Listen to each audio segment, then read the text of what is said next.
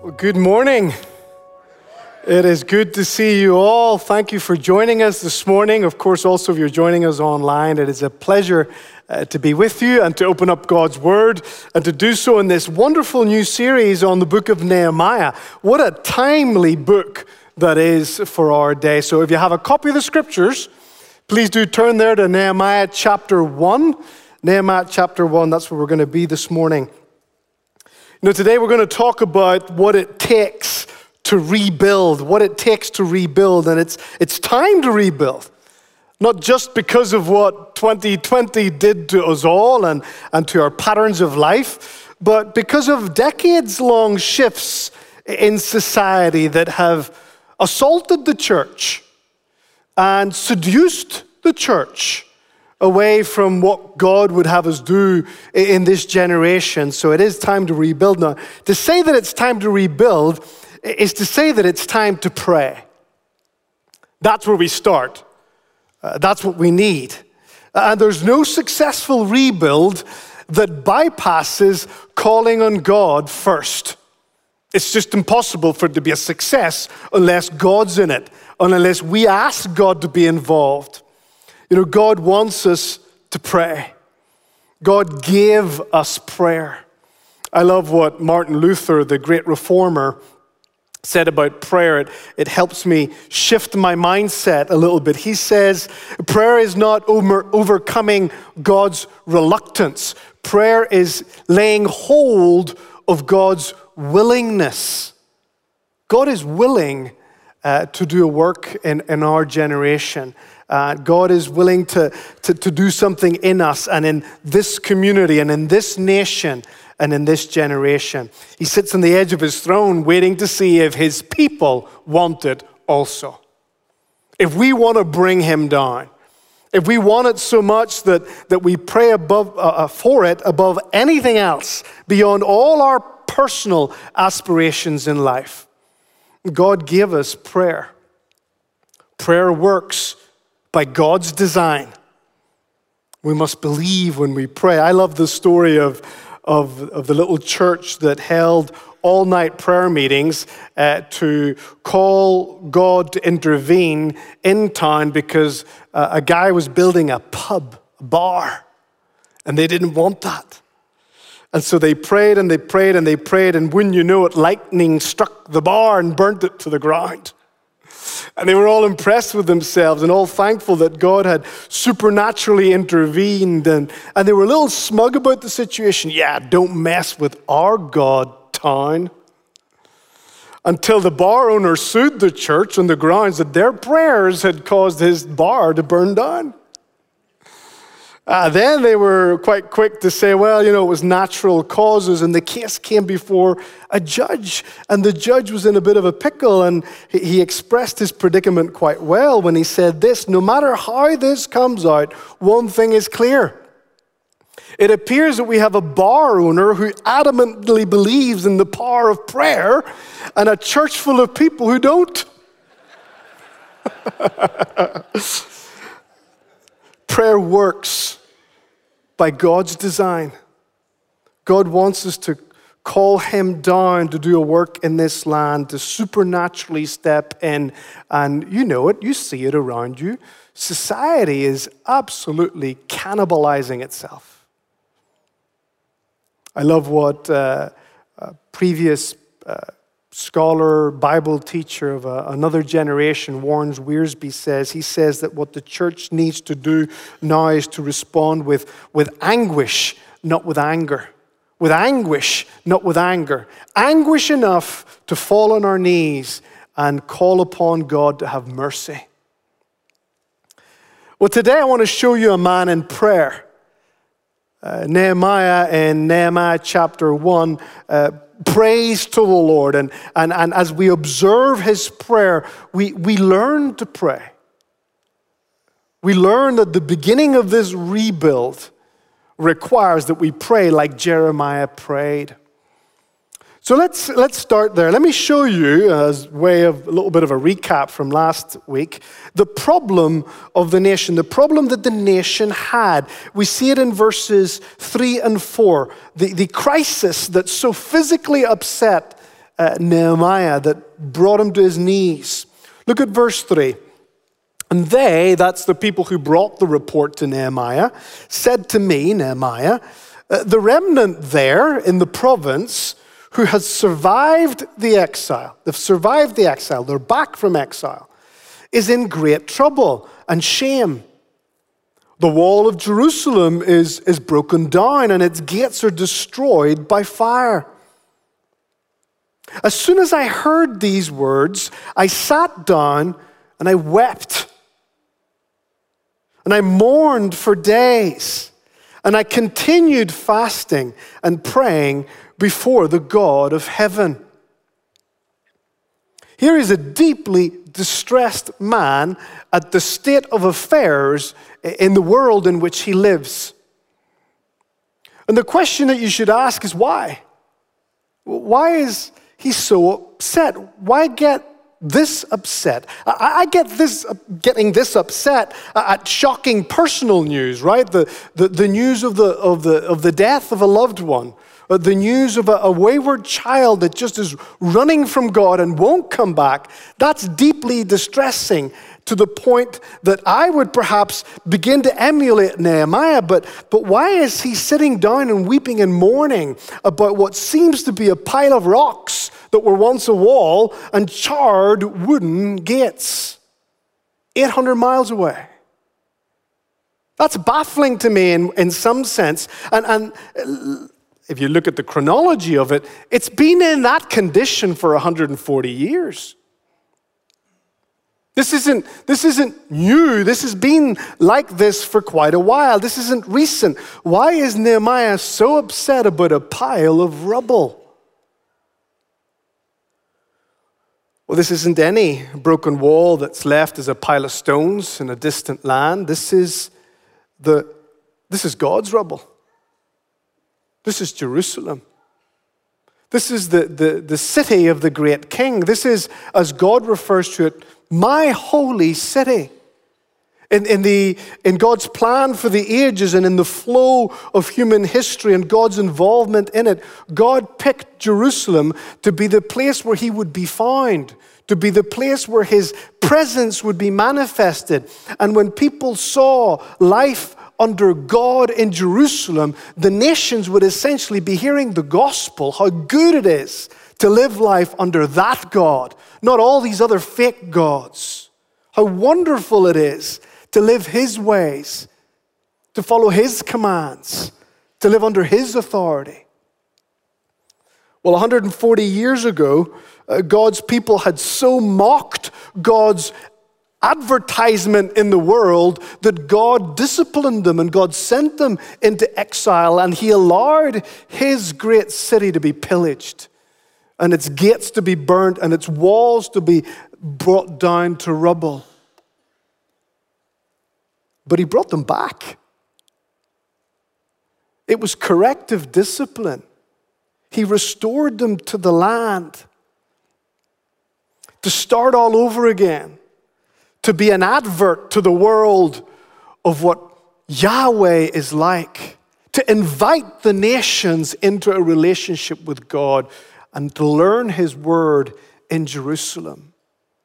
But their commitment to rebuild when they came back was weak. It was pathetic. It was apathetic. They really weren't that interested in getting back into God's program. They were wobbly in their commitment at best. And so God did what God always does. He sends them a few preachers. Right? Preacher Haggai comes along and he says through a little bit of rebuke, it's time to put God first. Put God first in your life. Build his temple that represents his reputation in the world, and stop building all your summer houses. That's what Haggai says. Stop living your life to pursue your own personal comfort and to ignore God's program in the world. This is some hard-hitting preaching. Preacher Haggai comes along with. God sent them Haggai. And God sent them another preacher, a guy called Zechariah. He takes a little bit of a different approach. Rather than motivate them through rebuke, he tries to motivate them through reward. Wouldn't it be great to be aligned with the God of the universe and what he's doing in the world? We can do that. The future's bright with God. Zechariah and Haggai preached remarkable sermons just about 50, 60 years before Nehemiah. But there's still a pile of rubble that one would call Jerusalem. He sends them Ezra, and Ezra tries to get the community of faith back into the Word of God so that they can construct society a la God. Society flourishes when it's aligned with God's way for humankind. Nehemiah is not upset, my friends, what I'm saying here, about a pile of rubble, just stones, not just any pile of rubble. Just like you don't get upset when your flag, the American flag, gets desecrated just because of the loss of the cost of the cloth. What upsets you is what's being done to what that flag represents. This pile of rubble represents the reputation of God in the world. God is being made a joke in the world when his city is still lying in the condition that it's lying in 70 to 80 years after the return. That's upsetting to Nehemiah. The world's not going to see our God as the only God, but as a weak and as a pathetic and as an irrelevant God because his own people don't even care. They don't even care. My friends, the problem of the nation is that God's reputation is being ridiculed in the world. God's reputation is being ridiculed in the world. That's what this pile of stones and burnt gates means. God's been shamed among the nations. Now, this is very relevant to us. This isn't just a little walk down history's lane here. And let me explain why. And let me be very, very clear. We're not Israel. We, the church, are not Israel. And God has plans for Israel still in the future. He's made commitments to them, and he will bring them about. But in this era in history, post the death, burial, and resurrection of the Lord Jesus Christ and the coming of the Spirit, and until we go to be with the Lord, this era is the church age. And God has chosen that his reputation be manifested in the world through the church. That's not my personal opinion. That's New Testament teaching. Study the book of Ephesians. God's reputation in the world today is mediated through the community of faith, the believers, the church. You, me. We advertise God in the world. And so this forces us to ask the question, how good does God look through the church? Does God look like a pile of rubble today as the world would look at us? A weak, pathetic God? This doesn't sit well with Nehemiah. This shouldn't sit well with you. God deserves way better than that. And so Nehemiah can't sleep and he can't eat and he prays and he weeps. And he weeps. This breaks his heart. God deserves better. So let me ask you this question by way of application. What makes you weep? What makes you weep? What upsets you reveals what you value. What upsets you reveals what is a priority in your life. The church's walls are breached morally, ethically, missionally. Preacher Haggai could be resurrected and show up here tomorrow and preach the same sermons, and they'd be as relevant as the ones he was preaching in the 6th, 5th century BC. And I'm not picking on you, I'm poking at myself. My heart gets upset over the silliest of things. I mean, all riled up over the silliest of things, like the other day when I was wanting to watch rugby on the television. And I'm telling you, I went into the living room, the kids were gone, which is just an added blessing for my time with my rugby match. And could I find that sneaky rascal, the remote control, to save my life? No. I mean, my blood was boiling. I was throwing cushions everywhere, trying to find this thing. The rascal, I think it has legs and a mind of its own, a very wicked heart. Always hides when I need it. I was put out, bent out of shape, emotionally invested and disappointed simply because I missed a few minutes of a rugby match. I get upset about the silliest of things. But is it ever because of my God's reputation in the world through my life and through the life of my brothers and sisters in Christ? I get that the world mocks my God, but do we mock our God through the way we pursue life? Is he a pile of rubble, functionally speaking? Nehemiah models a beautiful response to that problem. And the response is the prayer. He takes this issue to God in prayer, which is where all problems find their resolution. That's where the fix starts. That's where we start to fix the situation. And so verses 5 to 11 there in chapter 1 are his prayer for the nation, his prayer for God's reputation. Friends, you know, the secret to spiritual success and breakthrough in a society, according to Charles Spurgeon, a yesteryear's preacher, a favorite of mine, was this, and it's simply this: knee work. Knee work. Working those knees, getting on your knees. I love that image. It's so accessible. Prayer works. Well, Nehemiah gets on his prayer and on his knees to pray, and he models a pattern of prayer. He models a posture of the heart in prayer that teaches you and that teaches me how we should approach God with this problem. This is the way to come before God. Now, if you have a copy of the sermon notes, I've tried to organize his prayer according to the very familiar acronym ACTS: adoration, confession, thanksgiving, and supplication. It's very helpful. Approach God that way. Nehemiah approaches God this way. Now, he's not thinking of the word acts. I'm sure he had no thought of the English language way back then, but it is helpful to you and I, and it is a beautiful, memorable, biblical pattern of prayer. So let me walk you through that. Verse 5, where we see Nehemiah starting the way we should start. This is how to approach God with adoration, to approach God with admiration for who he is, to approach God with praise on our lips. Look at verse 5. And I said, O Lord, God of heaven, the great and awesome God who keeps covenant and steadfast love with those who love him and keep his commandments. Nehemiah approaches God believing that he is truly awesome.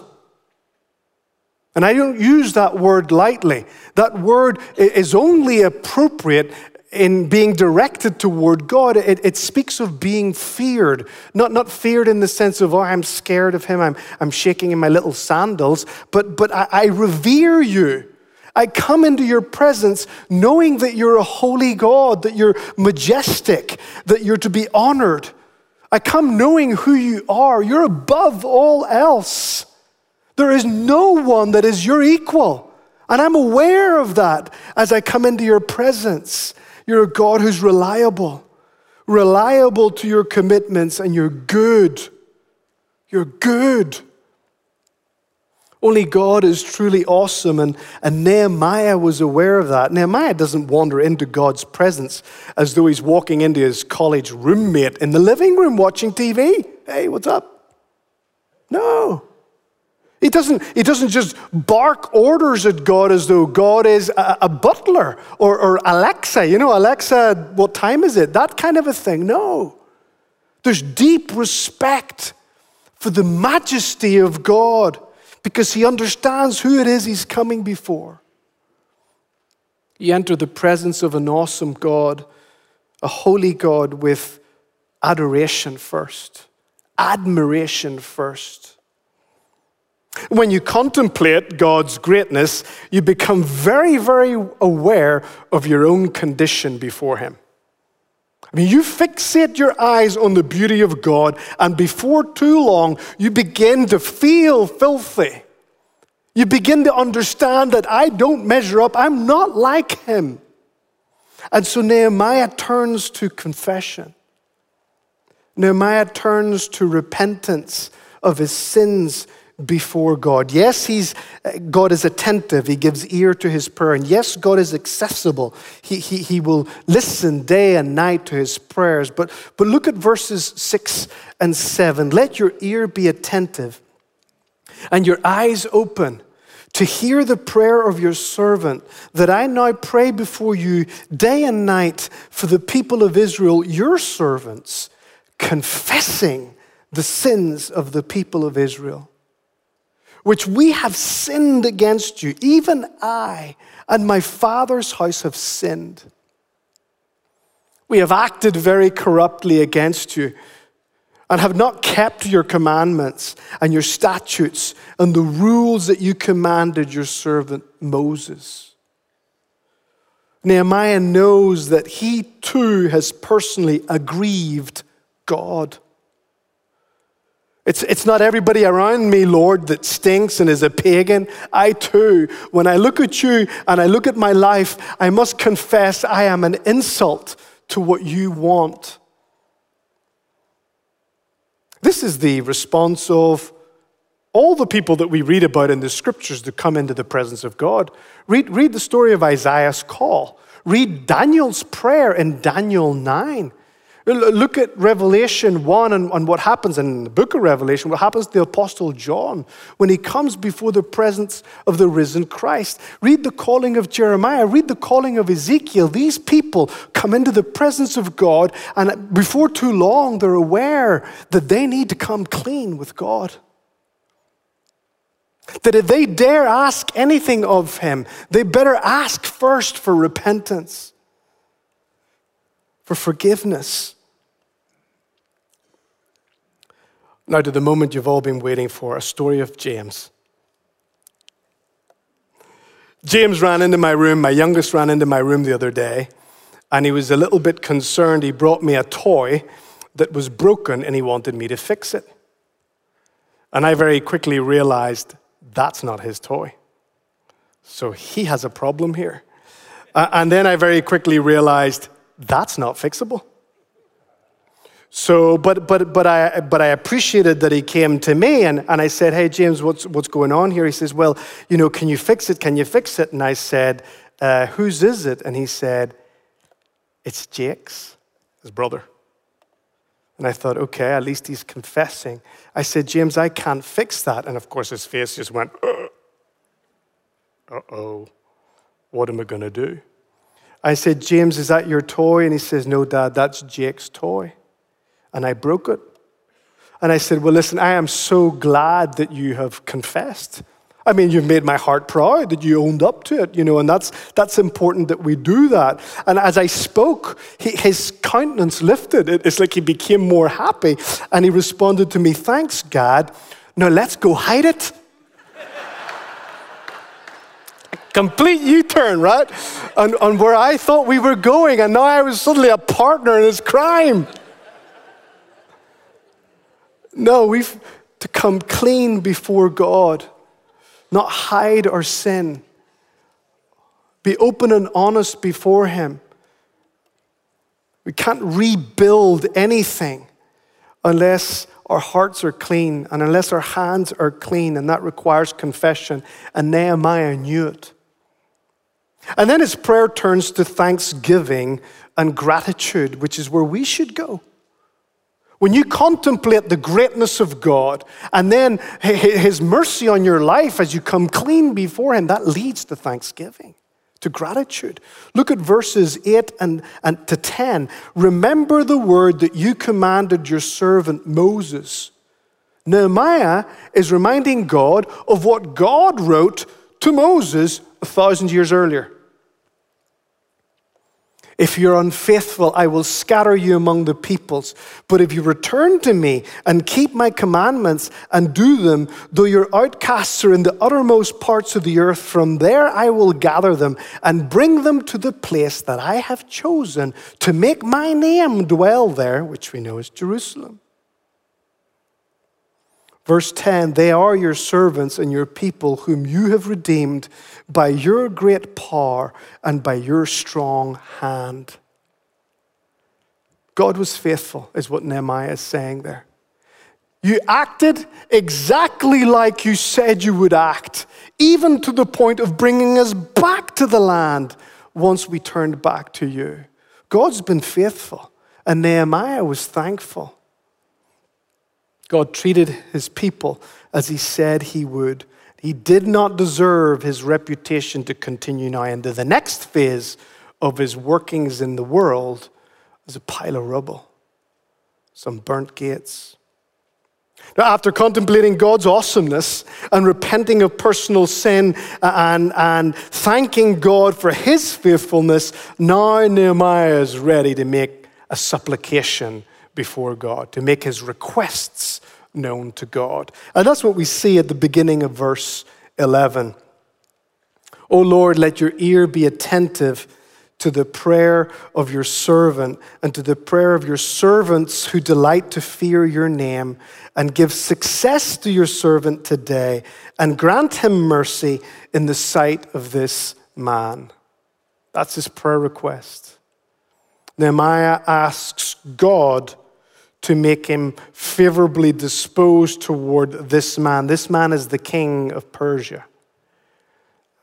The king of Persia is who Nehemiah goes in to approach. We see that in chapter 2. I'm not going to go there, but in chapter 2, verse 5, Nehemiah makes his request to the king, and his request to the king is that he be allowed to go back to rebuild his city. All along, this prayer has been about rebuilding the city, rebuilding God's reputation. That's the prayer for the nation. It's that God would rebuild. It's rebuild, Lord, rebuild, Lord. And I'm going to go and ask this king if he will let me go. But I know that you're the one who has the ultimate say. Victory here is all down to you, God, not down to him. In fact, did you know that this prayer that we just read is a summary prayer, actually? It's a prayer that was characteristic of Nehemiah's 4-month-long prayer session. Nehemiah was in prayer for about 100 days. The walls took about 52 days to build. But the rebuilding of those walls that took 52 days were built on the foundations of 100 days of prayer, asking the Lord to rebuild. Prayer is as practical as it comes. So let me ask you this question, second question for you this morning, and it's this: what do you pray for? I asked you earlier, what do you weep for? Now I'm asking you, what do you pray for? What's on your regular prayer list? That also reveals what you value most. What you pray about is a window into what's in your heart and what you want in life. Prayer expresses your priorities. Do you ever pray to God, for him, for his glory, for his reputation to be flowing through your life in wherever he may lead you? Have you ever committed to some regular knee work?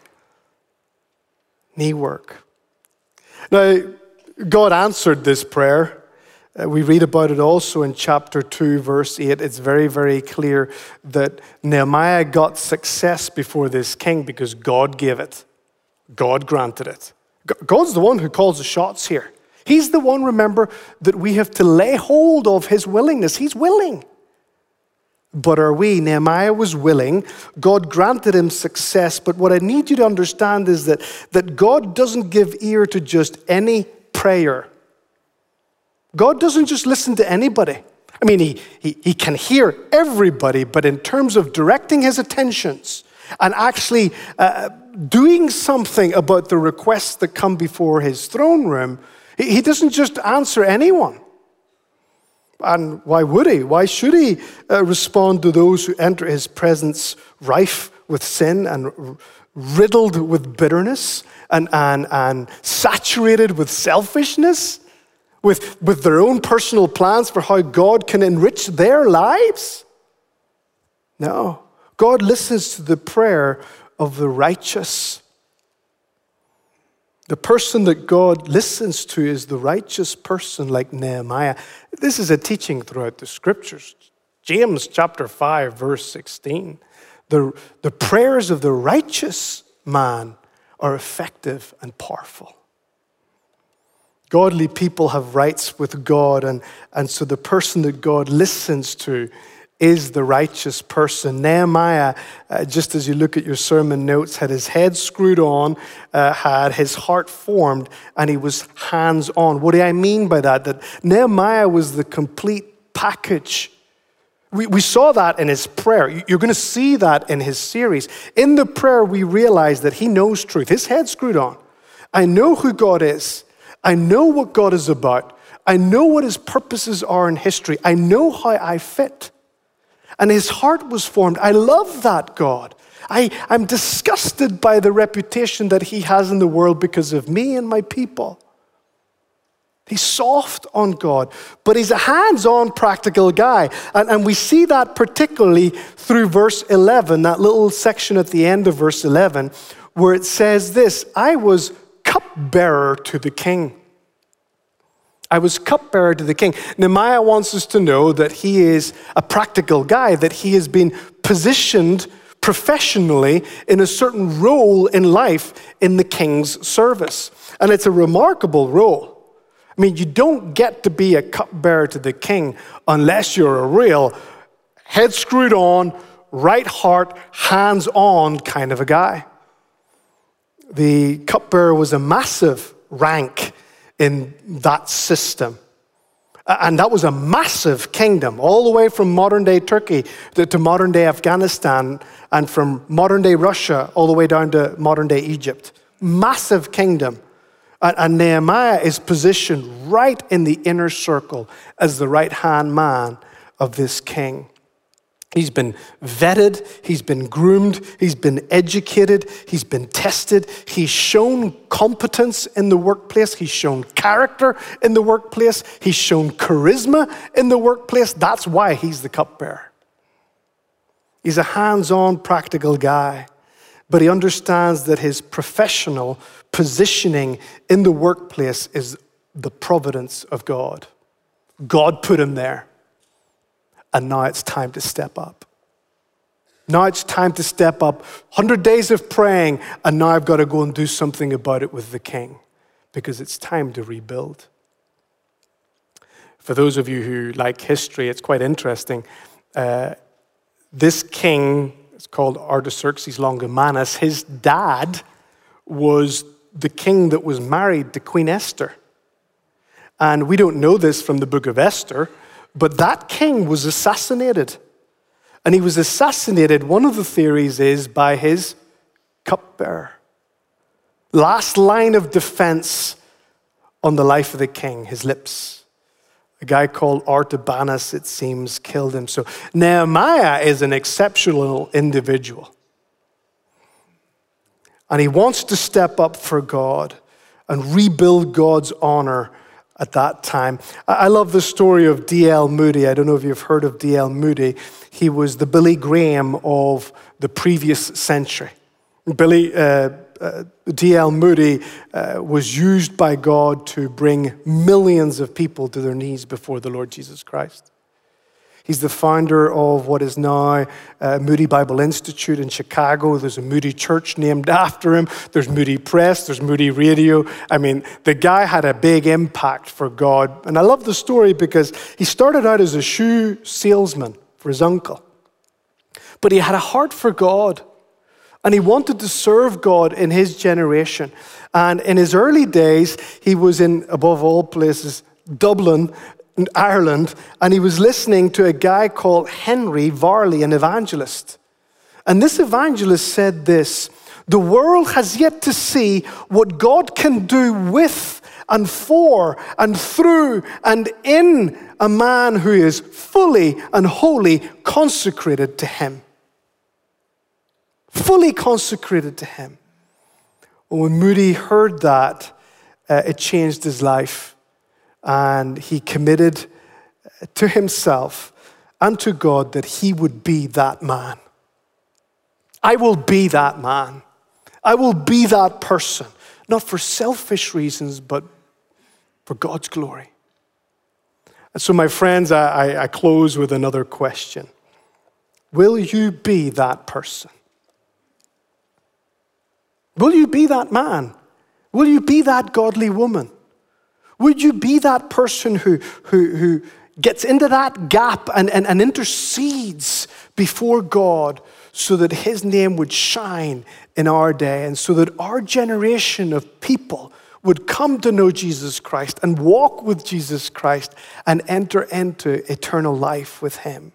The best thing that you could possibly do for America and for the next generation is to be burdened about how God looks in this society.